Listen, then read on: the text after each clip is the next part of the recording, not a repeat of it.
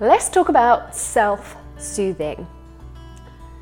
Self-soothing is often a term that people search or people assume means negative things, and especially because often we talk about it in relation to babies and we think babies can't do things by themselves.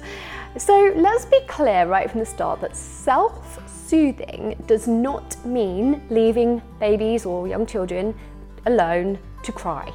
That's not what it means. Self-soothing is in fact a form of self-regulation, which is an imperative life skill. It's absolutely vital that we learn self-regulation.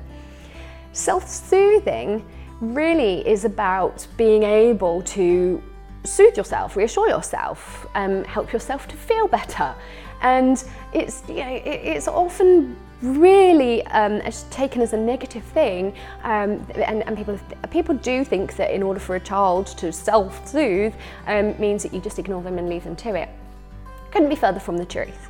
Actually, you can teach this valuable, absolutely vital life skill, and we do teach this to our children. We teach it to our children in many, many other ways.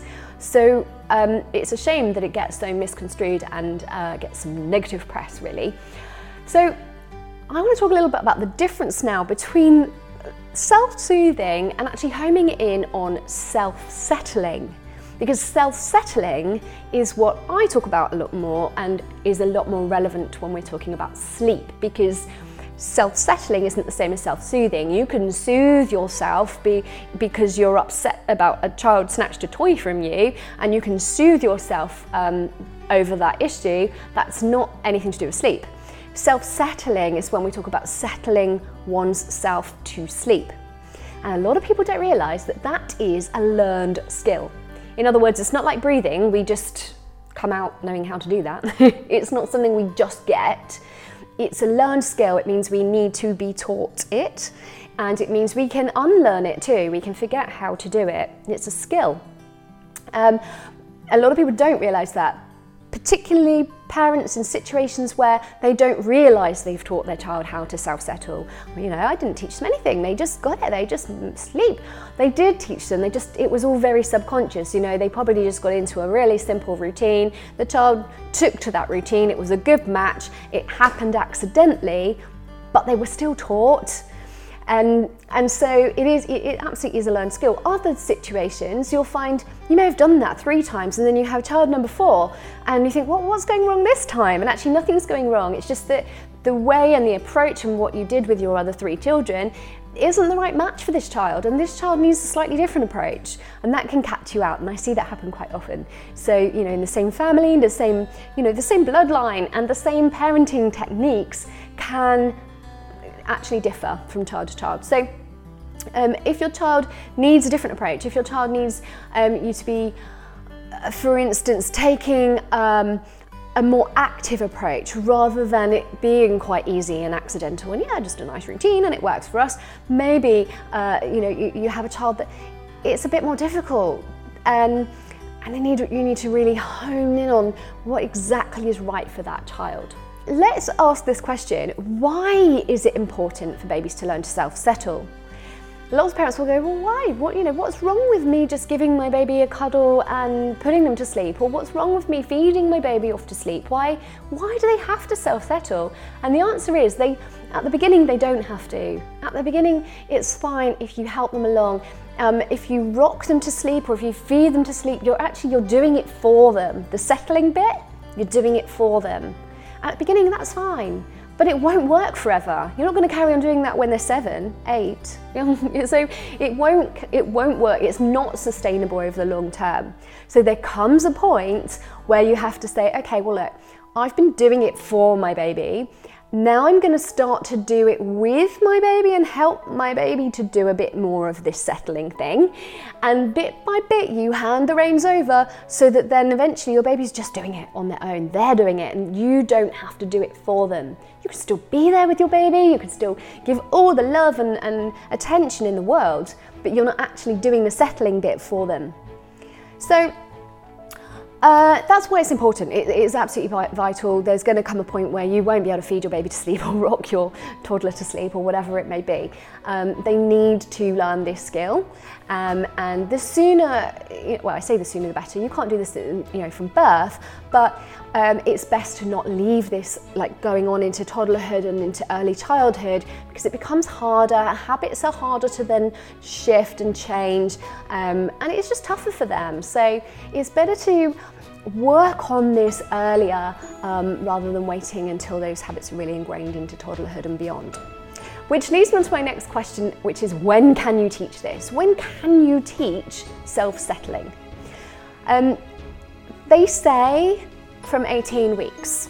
Some people think it's 6 months. It's somewhere in that ballpark, in the 4 to 6 month period, your child will become cognitively ready and developmentally ready to go through practices which will help them be able to develop and master that skill. So it's somewhere in there, and obviously different children are gonna be different. What I would say to you, to be on the safe side, is that under 18 weeks, don't try to actually teach them this skill. Just get into some good rhythms. Just get into some good rhythms and practices. Once you're past the 18-week mark, then you can start to up the ante on that practice and just take it down a bit more of a teaching route, where you're showing them a bit more, helping them along a bit more, giving them a bit more direction, and handing over the reins bit by bit. If your little one is 6 months or older, then I would say, yeah, absolutely go for it. There's no doubt from that point on. They're very malleable and very ready to learn. And also from 6 months, the things you're doing will start to ingrain a lot more. So if they're not long-term sustainable things, then you definitely want to shift them onto a path that's going to be more long-term sustainable. So if you're at the 6 month mark, then absolutely, it's a great time.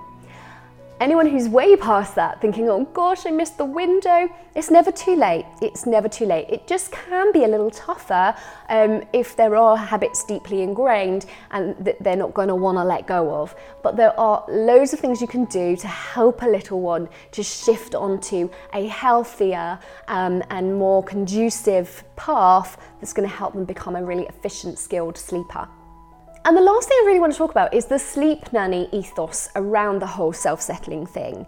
Our ethos is not in any way about leaving little ones to cry, and I say that all the time. We are wired as mothers and as parents generally, we are wired to respond to cries, and it's right to respond to cries. We need to meet baby and young children's needs. We do also need to differentiate needs and wants, because sometimes a want isn't the best thing for the child. The needs need to be met, but it might not be a need. It's like feeding. If they need feeding, feed them. But if they don't actually need feeding, they just want feeding, that might not be the best thing. So differentiating the needs and the wants is really important as well. And the other thing is, I think it's really important to not try to push a baby or young child into doing things they're not ready to do. And that's another part of our ethos at the Sleep Nanny.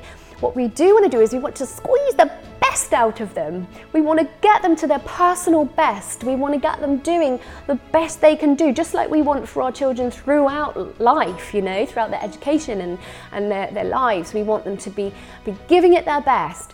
And what we don't want to be doing is suffering with parental sleep deprivation and, child's development and everything else being hindered, health and well-being, everything hindered by sleep deprivation when they could be sleeping better. That's the key. When they could be sleeping better, let's help them to sleep better. If they're doing their absolute best for their developmental readiness, their age, their personality and everything else, if that is the best they can do, that's the best we can expect, and that's great. But it's about not settling or suffering for less when things could be improved. And that's what we're all about here at Sleep Nanny. I hope this has been helpful for you, and I hope that it clears up and gives you a better understanding on self-soothing and self-settling, why it's important, and how you can actually go about implementing some of that. If you've enjoyed this, please do share it with anyone else that you think will benefit from this. I'm sure you know at least 2 friends who would, really take this message on board and it could actually change their lives. So go out there, pay it forward, share this with 2 friends right now. Don't forget to subscribe to the YouTube channel for further episodes, and click the link. You'll find there's a link that will take you to a really useful, downloadable, printable cheat sheet that will help you further with this topic. So take that freebie, it's yours, and enjoy.